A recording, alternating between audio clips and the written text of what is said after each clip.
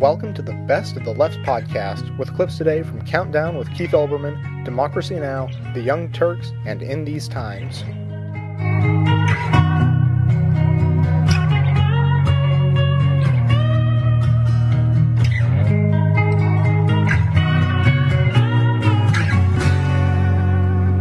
Unstated inference that if there is a liberal bias, there by necessity cannot be an intentional conservative bias. Our third story in the countdown tonight, a new piece of hard evidence that there is indeed a conservative bias in at least one quarter of the media, a Rosetta Stone of jaundiced journalism, or if you prefer, actual Fox News spore, and still fresh. It's apparently a printout of that channel's daily editorial memo, marching orders emailed to key staffers on how and where to slant the news, how to adjust the facts to match the political conclusions and not the other way around. Dated November 9th, the morning after Democrats secured control of both houses, obtained by the HuffingtonPost.com, it states, quote, "The elections and Rumsfeld's resignations were a major event but not the end of the world. The war on terror goes on without interruption." Then it brings out the old "a vote for Democrats is a vote for terrorists" chestnut. Quote, "Let's be on the lookout for any statements from the Iraqi insurgents who must be thrilled at the prospect of a Dem-controlled Congress." Then there's another dig at the new majority. Quote, "The question of the day, and indeed for the rest of Bush's term, is what's the Dem plan for Iraq? This could be a very short live shot for Jim Angle, but he'll try." And finally, a reiteration for the network to continue to try to scare the crap out of the American people. Quote, "We'll continue to work the Hamas threat to U.S. that came hours after the election results. Just because Dems won, the war on terror isn't over." The Columbia Journalism Review pointed out that hours after that memo was issued, Fox News live desk host Martha McCallum reported from New York that there were, quote, "some reports of cheering in the streets on the behalf of the supporters of the insurgency in Iraq, that they're very pleased with the way things are going here and also with the resignation of Donald Rumsfeld." Now that's a coincidence. Let's explore the journalistic sleight of hand. We're joined now by documentary filmmaker Robert Greenwald, who in his movie Outfoxed examined other similar memos and other stuff put out by that network. Thank you for your time tonight, sir. Pleasure to be with you. This basically is it, right? I mean, a memo from Fox's senior editorial vice president in black and white the day after the election last week, prophesying the day's news and then making the news fit the prophecy. It is a smoking gun, is it not? There's no question about it, and it's the worst kind of obscenity. And I really think they've crossed a new line here. In the year that I spent studying them and the memos we got for Outfoxed, we compiled them, but to do it immediately after the election and to make these kinds of accusations and then to force the facts to fit what they wanted to fit really, to me, has brought them to a new line. If they were journalists, they would be ashamed, but they're not. And the Huffington Post and your show are to be commended for not allowing them to continue to get away with this. Now, remember, Dan Rather was fired for not fact-checking. I want Rupert Murdoch to fire whoever put out this memo now and to call for an investigation now of Fox News if they had anything to do with being a news organization. His name is John Moody, and we'll get a little bit on his background in a moment. But tell me about your experience with these memos, their frequency, their importance. They've been shown before, but here's one in the flesh that seems to have resonated pretty loudly. What do they mean? Do you have any idea how they would get out? Well, they would get out because they're a good, solid, patriotic citizens at Fox News, and this is just the beginning. There's going to be a lot more coming to the Huffington Post who think that it's a travesty, who think that heads should roll because of this. Now, what the memos do, and I'm sure you don't have this on your show, they tell the correspondents what to say and how to say it. Let's make no mistake about it. This is scripted entertainment. You give an actor lines, you tell them what they're supposed to say, you tell them how to say it. That's actors, that's puppets. It has zero to do with news. And what we found in Outfoxed was these would come several times a week. Frankly, I thought that they'd stopped after our film, but I guess they're back in full-fledged shining armor again. The devil's advocate question. I'll read that fourth paragraph again and just I'll take it out of the context and ask you this. The question of that day, and indeed for the rest of Bush's term, is what's the Dem plan for Iraq? What's wrong with that, and could there not be a memo, if not a daily memo, but a memo somewhere at any other network that reads, the question of the day, and indeed for the rest of Bush's term, is what's Bush's term for a plan for Iraq? Well, there should be a memo saying what are the plans for Iraq. And I defy anybody to show me one hard question that Fox has ever asked about stay the course. Stay the course when there's no course to be staying, just this kind of insane policy that has no place to go.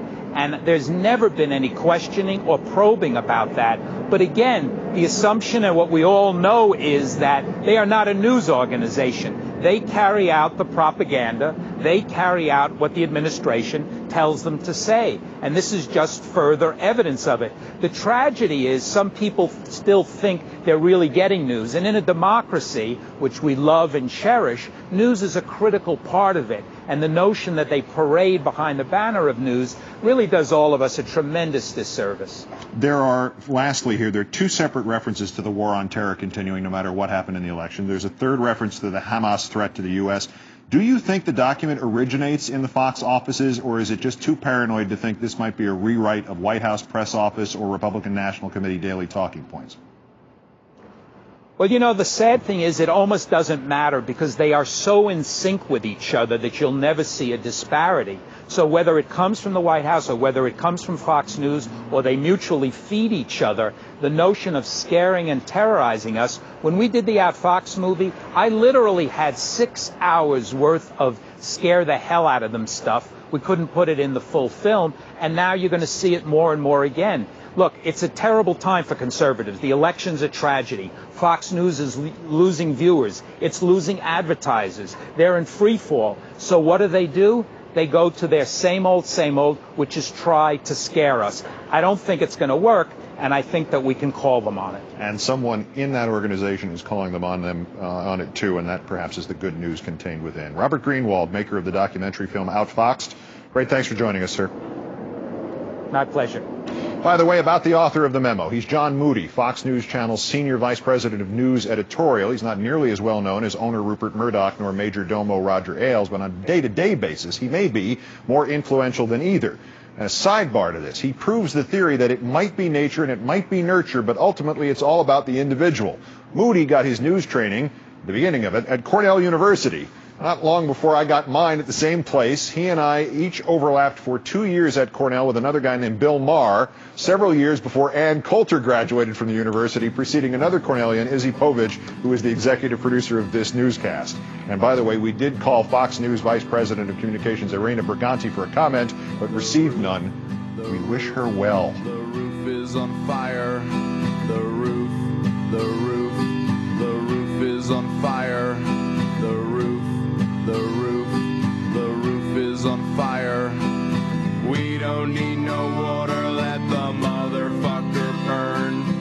Burn, motherfucker.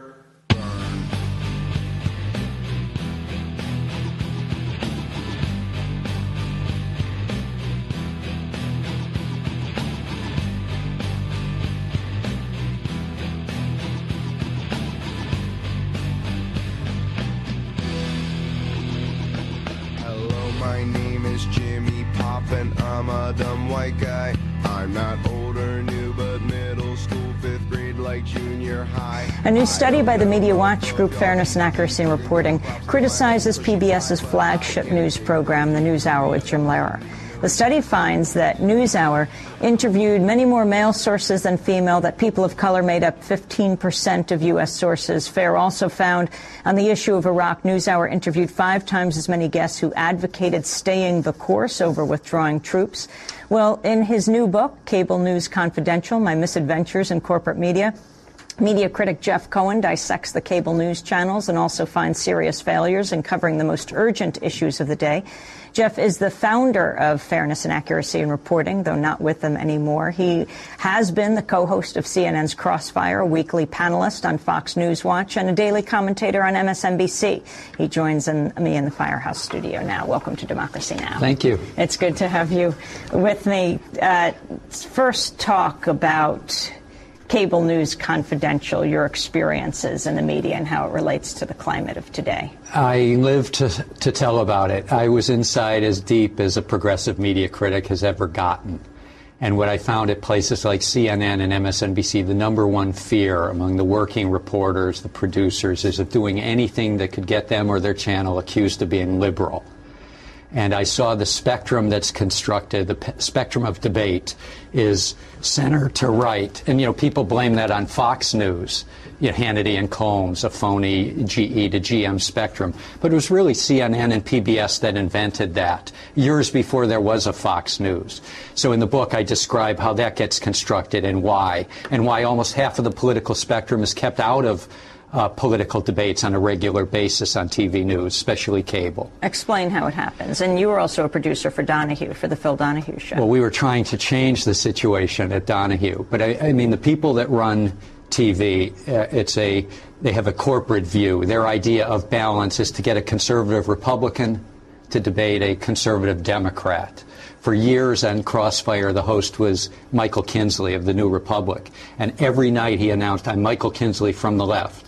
After doing that for 6 years, he gave up his seat, and that's when they tested me to be the co-host. And a reporter asked Kinsley, after 6 years, "What are your politics?" And he described himself as a wishy-washy moderate. And that's typical.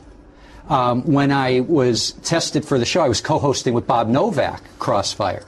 And I asked Novak, settle this for me, Bob, who's further, during a commercial break, who's further right, you or Pat Buchanan? And he starts railing about Buchanan being a liberal New Dealer on economics. He said, look, I was an Eisenhower Republican in the 50s. I've moved further right every year since. And, look at who represents the left on TV.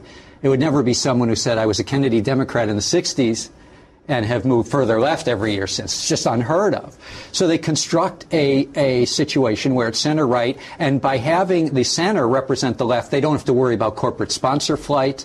They don't have to worry about corporations being attacked in a serious way. When I was tested for the CNN Crossfire job, that was a concern of theirs, that I would be criticizing the nightly sponsor. There's no doubt they made it explicit to me. And then, when we were trying to redress this problem on MSNBC, years later, I'm the senior producer at the Donahue Show, and the war starts coming. And management, we have to remember, FAIR has always talked about how these media outlets are strict corporate hierarchies and the powers at the top. Well, it's theoretical until you're on the inside and it happens to you. And in the last months of Donahue, we were ordered by management at MSNBC, every time we booked one guest who was anti-war, we had to book 2 that were pro-war. If we booked 2 guests on the left, we had to book 3 on the right. At one meeting, a producer suggested booking Michael Moore and was told for ideological balance she would need 3 right-wingers. And, I used to think about proposing Chomsky as a guest, but our stage couldn't accommodate the 38 right-wingers we would have needed for balance. I mean, when you see this kind of suppression, when we would talk about booking Scott Ritter, one of the most articulate dissenters, a skeptic of the WMD evidence, because we had a steady parade of weapons experts that got everything wrong, and they were unrebutted. On MSNBC, I was a pundit. I couldn't discuss the weather without being balanced by at least one fire-breathing right-winger. But the weapons experts got on all by themselves, and everything they said was wrong. And we tried to book Scott Ritter, and it was like clockwork. We'd hear in the building at MSNBC, oh, we hear he's getting covert funds from the government of Saddam Hussein.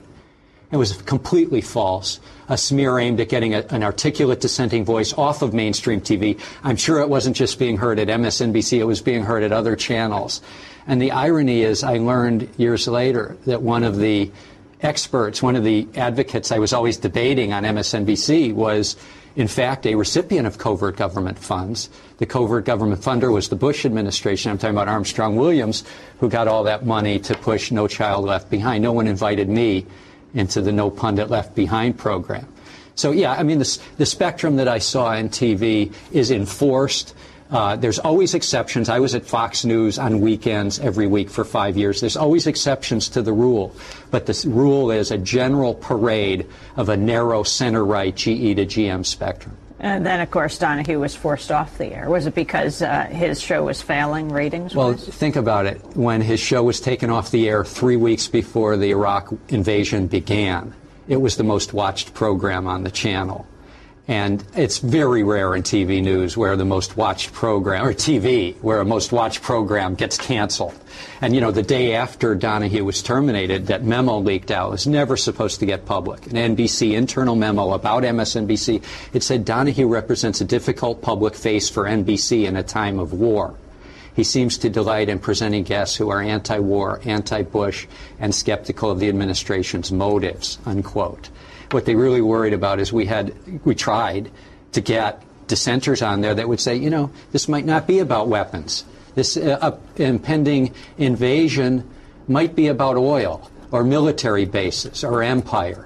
And to question motives is almost a cardinal rule. To say that the motives of U.S. foreign policy might not be pure, that's not something they want. And, you know, that NBC internal memo that leaked a day after Donahue was terminated, it went on to describe their nightmare scenario. Donahue would become a home for the liberal anti-war agenda, I'm quoting, at the same time that our competitors are waving the flag at every opportunity, unquote. Now, I know what you were doing in that period. And I know what independent journalists were trying to do, which was ask the tough questions before our young men and women are sent to kill or be killed overseas. They wouldn't let us do it. And they wanted us waving flags. And what I saw inside the mainstream at MSNBC and elsewhere is when journalists are so busy waving flags, they don't have the energy to do their jobs, which is to ask the questions before the bombs start flying. What do you think of NBC host Keith Olbermann now? You wrote a piece, Is Olbermann on thin ice? He is speaking out vociferously. Right. Olbermann is an exception to the rule, like we were briefly. The warning, I think media activists have got to be on guard. I know FAIR is on guard. I know Media Matters for America is on guard. Olbermann is the top-rated show on MSNBC. His ratings are booming because he does independent journalism. And but he's got the same management. And the owner of MSNBC, we should have mentioned, is General Electric, makes a lot of money from war. I know these management people. Because what's changed for Olbermann, the reason he's possible, is the political zeitgeist has changed. Politics has changed. This upcoming election is one of the most important in years, and politics may really change. That's what's helping Olbermann. But if things went the other way, and somehow the conservatives were on the ascent again, if you're working in a big corporate media outlet, they don't let you kick the conservatives if they're up. The only time you get a chance at the conservatives is when they're down. And it's important that the political zeitgeist change and continue to change in a progressive direction, and then the Olbermanns get a little support. But if anything were to happen to Olbermann, the media activism movement, Amy, is so much stronger now than when they were suppressing us at Donahue years ago. A lot has changed in 4 years, and one of the real changes in the environment is media activism is stronger. Internet activism is stronger. Olbermann is ready to be supported in a way people weren't even getting the news that Donahue needed support. Donahue's being muzzled. It's a great change in the last few years. Also, I mean, just in terms of business decision, Olbermann's doubled his audience as the highest rated show. But we could have doubled our audience. They knew that. They wouldn't let us double our audience. They were less interested in us ramping up our ratings than in tamping down our content before the war. Remember, when Donahue was on the air, Bush's popularity was pretty high. The war was just coming. Now the war is in a shambles, and Bush's popularity is very low. That's giving Olbermann the breathing room, and I commend him. I think he's doing a great job. A Reuters editor might have lost his job for writing the book Brainless, The Lies and Lunacy of Ann Coulter, according to the New York Times. On Tuesday, Joe McGuire, one of two editors in charge of markets coverage at Reuters, handed his bosses the galleys of his new book. And on Wednesday, McGuire discovered he would have plenty of free time to promote his book. Neither side in this dispute would say that he was fired. Right. Well, look. I mean, I was on the inside. People get terminated for political reasons, and they say it's ratings. But the word got out that Donahue was the highest-rated show. We should say that one thing that's changed is something that FAIR brought about. I mean, this intensified media activism, the boom in independent media, the boom in a media reform movement that's going to be gathering in Memphis in January. It's in some ways because FAIR 20 years ago started. And we're celebrating, shall I mention real quickly, we're celebrating our 20th birthday tomorrow night at Cooper Union, the great hall in New York City for anyone who's in this area. Amy Goodman's going to speak, Barbara Ehrenreich, the great cartoonist Tom Tomorrow, Deepa Fernandez. You name it, they're going to be there celebrating FAIR tomorrow night at Cooper Union. And that's a big thing. I mean, Olbermann knows that part of his audience, it's the web-based audience. He says something last night, and it's all over the web this morning. And it's really a new thing. And, you know, by the way, when I was at Donahue, I kept talking to management. I said, look, Amy Goodman has moved from radio to TV. She's booming. Daily Kos, these new blogs, they're booming. Let us be the 1 hour on TV that offers a dissenting view on the war, and our ratings will boom. But they were less interested in ratings when Donahue was at MSNBC than in their fear of the content of letting Phil Donahue be Phil Donahue. What about when you were on Fox? Did you face the kind of pressure you did on MSNBC? That's the irony. I was on a weekend show. I was on their media criticism show. I got away with more at Fox News than at MSNBC. People assume I was fired at Fox News because they know my progressive views. I left voluntarily because I was sure I would get a better forum for my views at a more middle-of-the-road channel like MSNBC, which was managed by NBC News, the top news division in television. And, you know, I immediately went over at MSNBC. I'd heard so much about the liberals that inject their politics into the news. I went searching for the liberal media there. I found about 7 liberals. I'm including the camera operators, the makeup artists, and the interns. No, it was a mistake. At Fox News, I did blast Murdoch and Fox News repeatedly. I was given I had special leeway being on the weekend. They would never have let the show be Hannity and Cohen. I remember times that people went up to Hannity and said, are you afraid of Jeff Cohen? Why don't you have a real debate? Instead of Hannity and Cohen, it's Hannity and Cohen.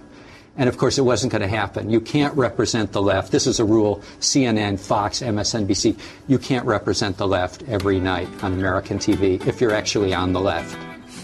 We're going to leave it there. Jeff Cohen, founder of FAIR. His new book is called Cable News Confidential, My Misadventures in Corporate Media.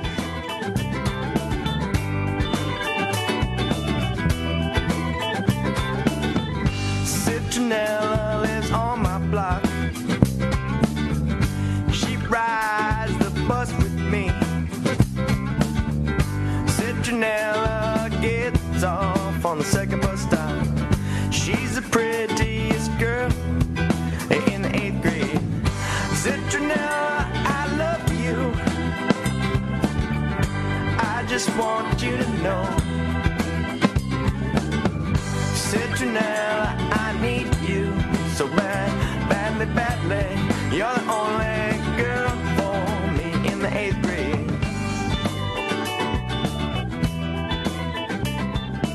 Listen, gentlemen, we don't have to get to Fox News. I'd love to talk about journalism of the past much more than I do journalism of the present. Well, if you work for Fox News, that makes sense. Right. I was going to say, you set it up. You made it too easy, Eric. That's your fault. I didn't think I was. You're just very good. All right, Eric, let's talk about your book. You know, I went to the Newseum in Arlington, Virginia, many years back now, and I saw how news developed in this country, and I was, you know, I'd known about it a little bit before, of course, but it really brought it home to me, and it was fascinating to see how much more partisan news was back in the beginning of the country, and how people have forgotten that, and your book addresses that. Actually, that's all it was partisan. People back in the late 17th and early 18th and mid-18th centuries bought printing presses, gentlemen, for the express purpose of promoting their own political points of view. Before we won our independence from Great Britain, that point of view was either pro or anti-independence. After we had won our independence, the press was even more partisan because then we were discussing whether we should be federalists, which is to say that the country we created now should have a large central government, or Republicans, which is to say it should have a weak central government and strong states. So partisanship, you know, the partisanship was probably synonymous with journalism back then. Now it can be a quality of journalism. Back then, it was the same thing. When did it change exactly? When did we get away from sort of strict partisan journalism and get into the model that we had until recently, at least, that's thrived for, the better part of the back half of the 20th century, certainly? I would say it was a long, gradual process beyond the period of my book, Infamous Scribblers, but it is kind of interesting.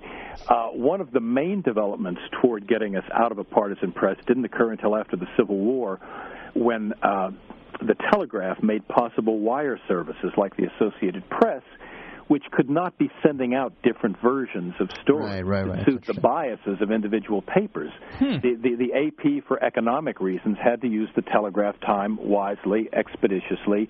It wrote as fairly as it could, not because it wanted to be fair, but because it wanted to be economical. And this was one of several, but one of the more important of the gradual steps throughout the 19th century which led to a less partisan press. We're talking to Eric Burns, whose book, Infamous Scribblers, is available now.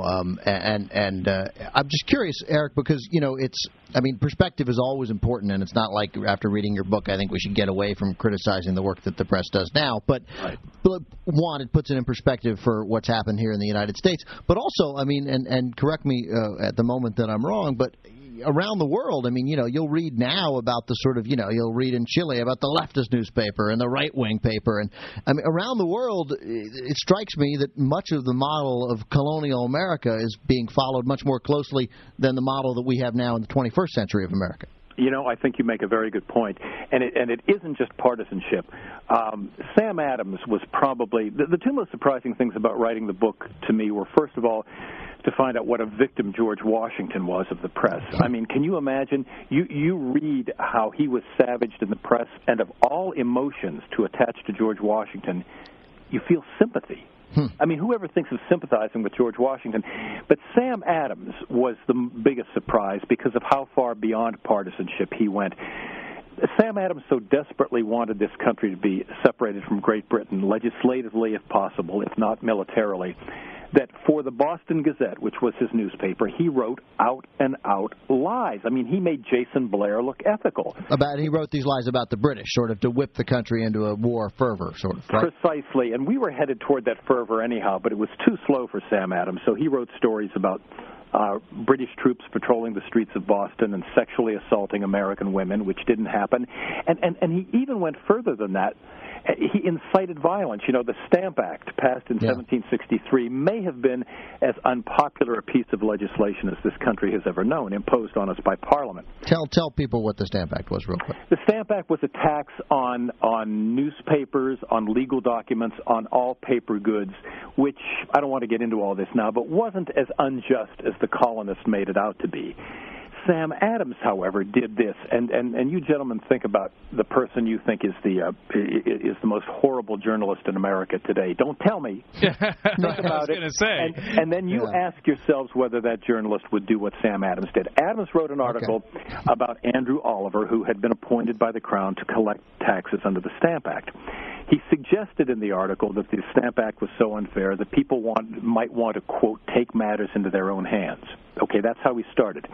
That night, he invited some friends of his into the offices of the Boston Gazette, and he outlined a campaign of small-scale terrorism. He said, here's what you do. Trash the man's office, trash Oliver's home, threaten him with death if he doesn't resign.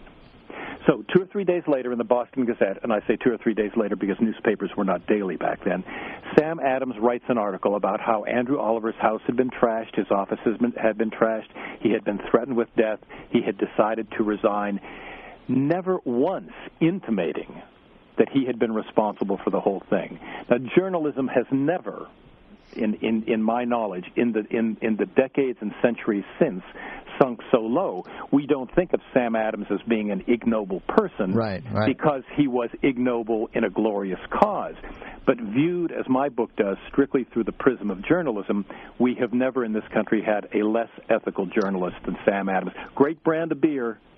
Eric, I hear you on that. It sounds like if Don Rumsfeld was the Secretary of Defense for England back then, he would say, well, this Sam Adams guy, he's not fighting fair. This unconventional warfare, we're going to have to apply different rules here. And if we find these guys, we should definitely torture them. I don't know about the last line, but he certainly would have been justified. Anyone would have in thinking that Sam Adams was unfair. I hesitate to call this guy a journalist, and for the purposes of your pick a journalist and don't tell you, I'm now going to tell you, and I definitely don't think he's a journalist, but I do think G. Gordon Liddy would do that. Yeah, well, G. Gordon Liddy. I was going to go with Ann Coulter, but she's not a journalist either. Right. Let's stick to journalists. We're talking to Eric Burns. He wrote the book Infamous Scribblers, and he happens to work at Fox News. We'll get to that in a second. But Eric, you guys decided to have me on anyhow. Yeah, well, look, we're fair and balanced. never mind. Eric, let's give me. I love the Sam Addings example, and I find the topic of your book absolutely fascinating. And I love Ben's question as to when it turned, and your explanation of that was something I had not heard before. Let's talk a little bit about more of the outrageous things that they did back in the good old days. You know, Jefferson versus Adams. Well, and if you could, pick a story that includes sort of getting up that sympathy for George Washington. How was he ripped? Well, he was actually ripped starting when he was a soldier in the French and Indian War. He did not do well. You know, the Revolutionary War started out poorly. And as president, he was thought to be, you know, Washington's demeanor. He was thought to be too regal. The things that were said about him were just outrageous. You do not have enough intelligence to be president. You do not know how to get along well with other people. You want to be, you know, we had just defeated George III. You want to be George I. But let me give you what I think, if I may, is one more truly outrageous example. Now, I gave you the Sam Adams example before the war, and I had mentioned earlier that after the war, the press was just as bad because we were trying to decide whether to interpret the Constitution in a Federalist, i.e. Hamiltonian way, or a Republican, i.e. Jeffersonian way. Hamilton and Jefferson were both cabinet officers under Washington. And it made sense for Hamilton to be because he agreed with Washington. They were both Federalists.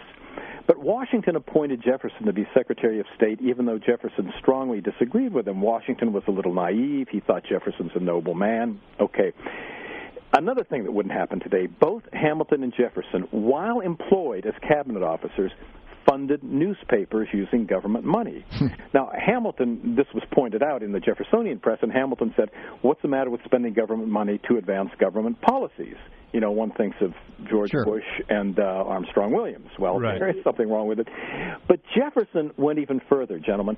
Not only did he appropriate State Department money to fund a newspaper which savaged the administration for which he worked, but he would provide the editor of the paper with information by leaving the door of the State Department unlocked at night, leaving incriminating documents on his desk, and inviting the editor to come in and quote them out of context. And Washington was furious at this. He never knew of Jefferson's role in this, but he knew that the ideas that the paper published were Jeffersonian. So he called Jefferson into his office once, and he said, is there anything you can do about these articles that the National Gazette is publishing? I don't know how they get their information, but they're so unfair. They're so unkind. Is there anything you can do?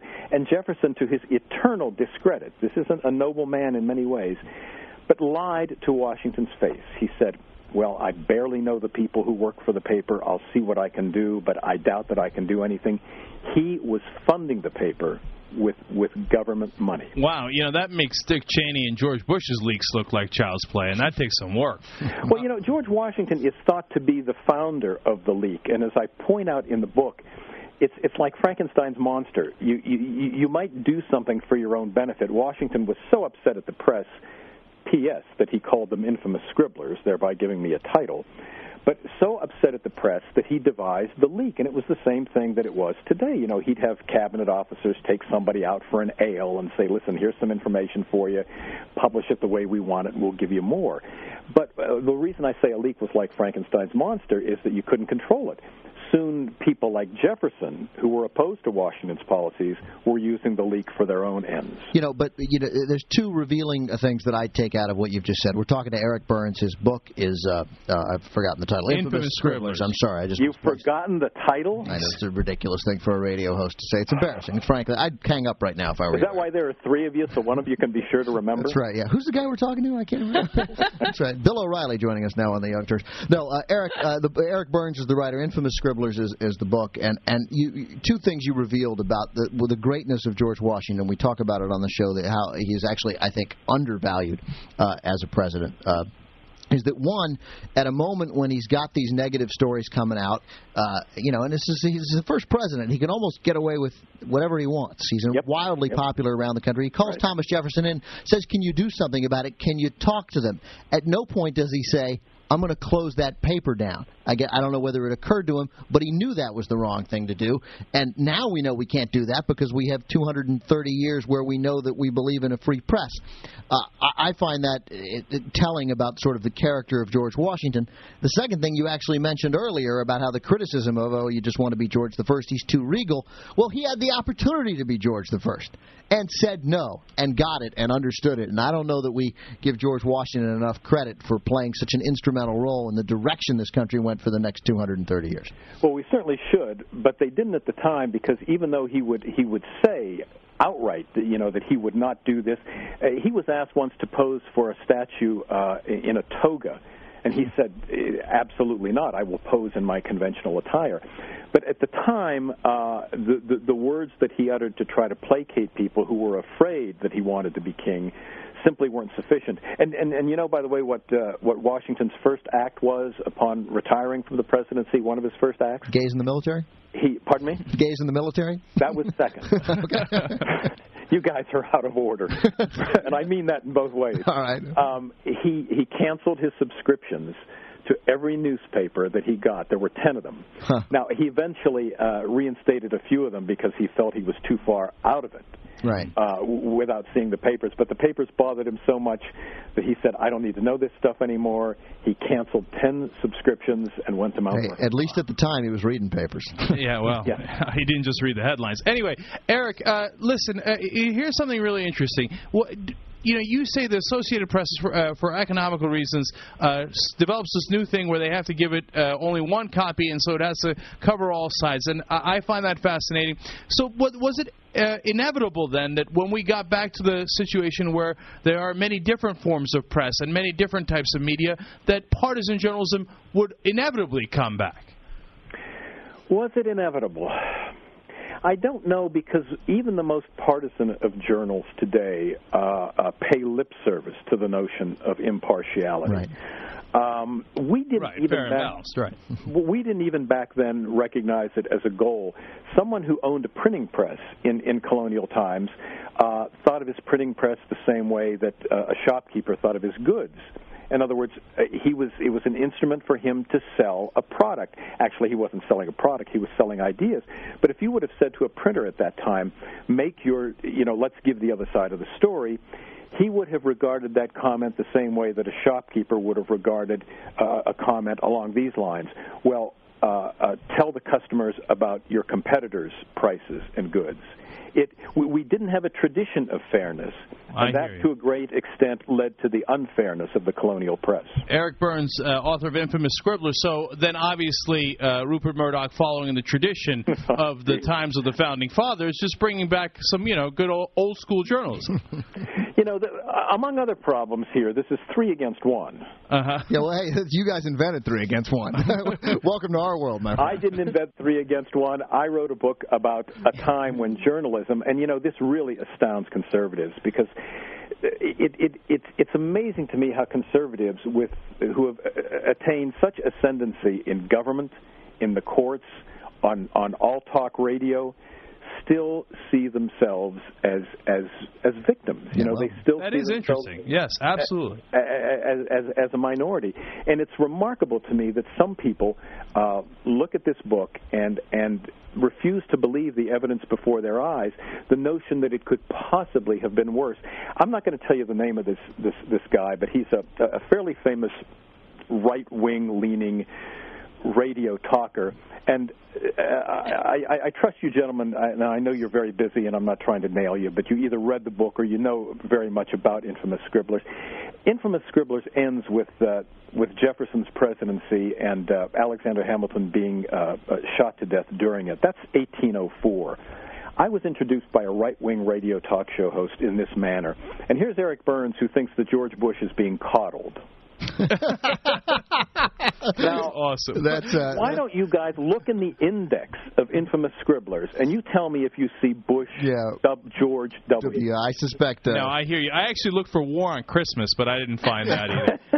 Eric, the book is featured in Chapter 17, though. Eric, the book is available at bookstores now, Amazon.com, all that good stuff. Amazon.com, Borders, Barnes & Noble, independent bookstores.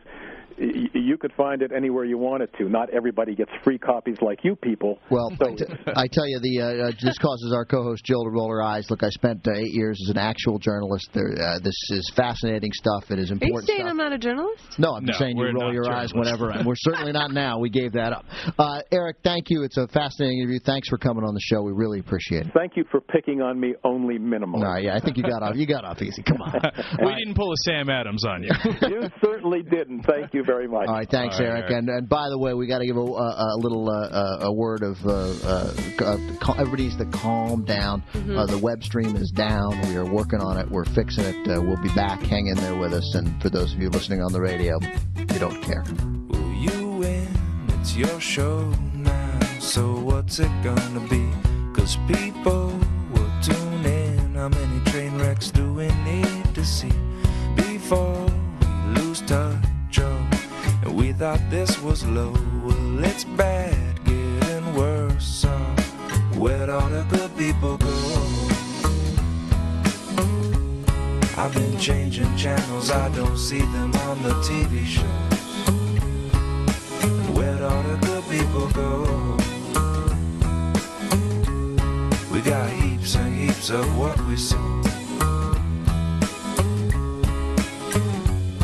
They got this and that with a rattle attack testing 1, 2, man, what you gonna do? Bad news, misuse, got too much to lose. The media hasn't perfected this embedding process where reporters are embedded in the front lines of troops. I mean, what do you get from that perspective? It's a perspective.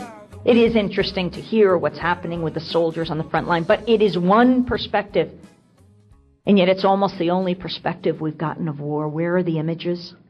Where are the images from Iraqi hospitals, from Iraqi communities, from the peace movement around the world? The Pentagon, Victoria Clark, the former spokesperson for the Pentagon who hailed from Hill and Knowlton, talked about how the embedding process has become a spectacular success. It is their model now.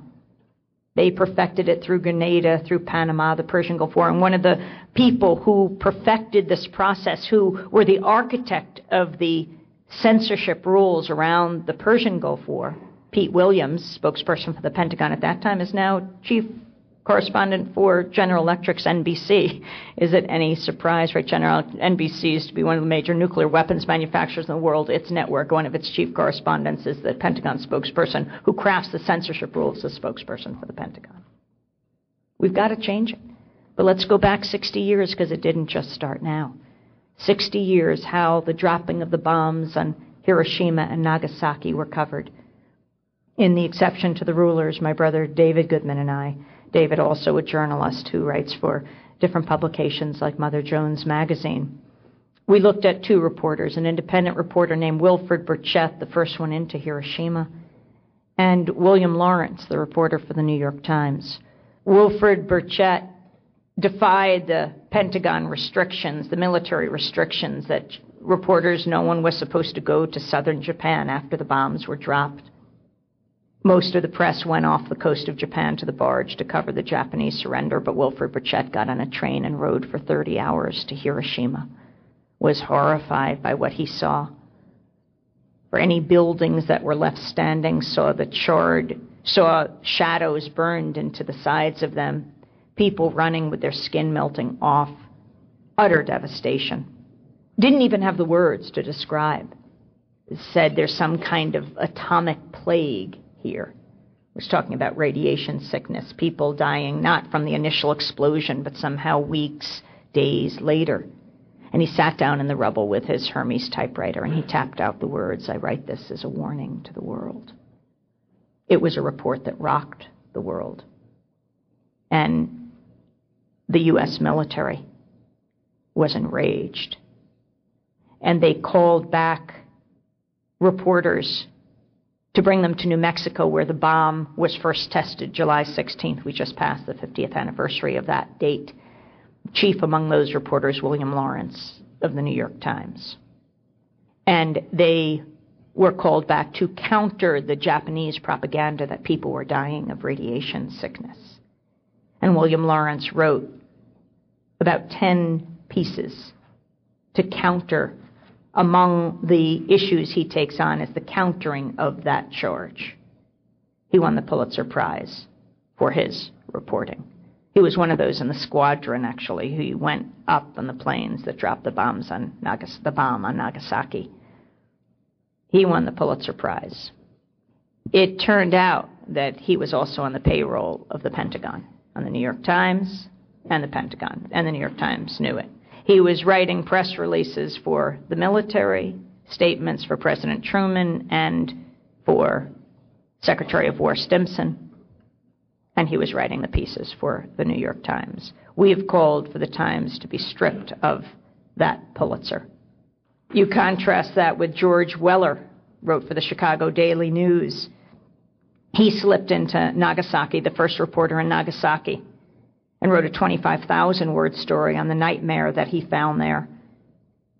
But he made a crucial error. He submitted the piece to military censors. His newspaper never even received his story, as Weller later summarized his experience with MacArthur's censors. They won. His son just found the carbon copy of his 25,000-word report of the horror of Nagasaki, and has just made that publicly available, the report that never got published. It's absolutely critical we have an independent media in this country that tells the truth. War is hell. That should be reflected. And then people can make informed decisions about whether it is an option.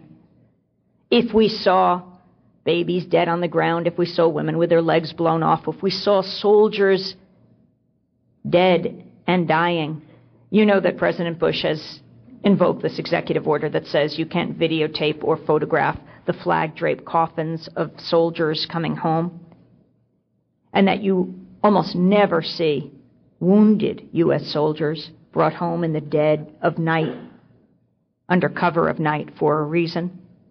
Because they have power, those images. They have the power that ends wars, like the Vietnam War.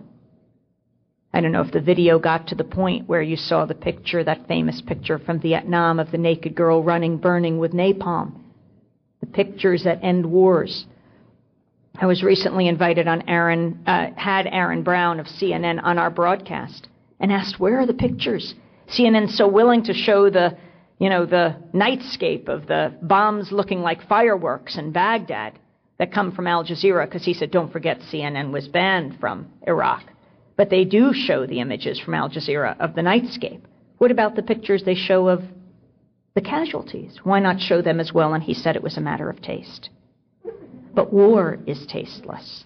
And it's our responsibility to show reality. I don't like reality TV, but this is the kind of reality TV that we need.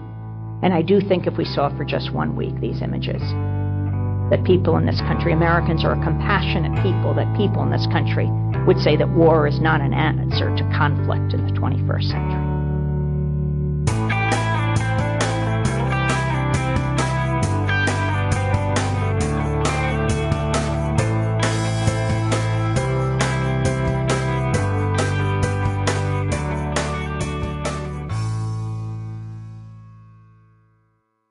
Thanks for listening, everybody. My apologies for the shows being so few and far between, but unfortunately this pattern will, in all likelihood, continue at least through the end of the year, when things in my personal life may begin to settle down a bit. But certainly everything is very much up in the air at the moment, and so no promises will be made on that. Thanks for all the feedback on the format changes and different ideas floating around, and certainly there are some very valid concerns about, there's a very small minority of people whose MP3 players simply are not made for long shows like that, and would essentially be forcing them to either listen to the whole show all at once, or not ever hear the end, because it would be far too much trouble to fast forward to the end.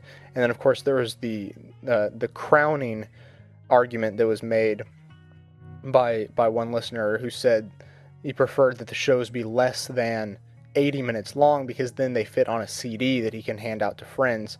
And of course, since the point of the show is the dissemination of information, that did it. So the shows will be less than an hour and 20 minutes or so, and there will be fewer of them. I don't expect that the show will come back to a daily podcast anytime soon unless there's massive influx of support and really production. A while back, I offered that if anyone was interested, they could actually help produce some episodes of the show, and so I'll reinstate that offer. I mean, it's been valid this whole time, but of course I haven't talked about it. So if you're interested in helping produce the show, then that could certainly help get a few more episodes out. Mainly, however, I just plan on trying to make them a little bit longer, and I figured it was a very fair compromise to try out that new enhanced version of the show. So for those longer episodes, if you listen in iTunes or on an iPod, then you can fast forward, and of course that's a feature that definitely got very positive feedback. So I do plan on continuing to do that. Part of the bumpiness in my personal life that is going to be having an effect on the show has pretty much entirely to do with the fact that I have finally quit the job that I hate and will be moving soon. So more details will be coming on that. But consequently, if you've ever considered helping support the show financially, frankly, this is the time to do it. I've quit my job and I'm planning on moving soon, but not immediately. So my focus now is on spending some time with the friends that I will be leaving behind, and of course in the meantime I have zero income. So if you appreciate the show or have ever felt any inclination to try to help it out in any way, this would be a good time to do it, just simply in a time of need, more so than usual. More details on all of the exciting goings-on will certainly be forthcoming in the next days and weeks, but until then and for now, have a good one, everybody. It's now black and white, 'cause you took apart a picture that wasn't right. Pitch burning on a shining sheet, the only maker that you wanna meet. A dying man in a living room, whose shadow paces the floor, and take you out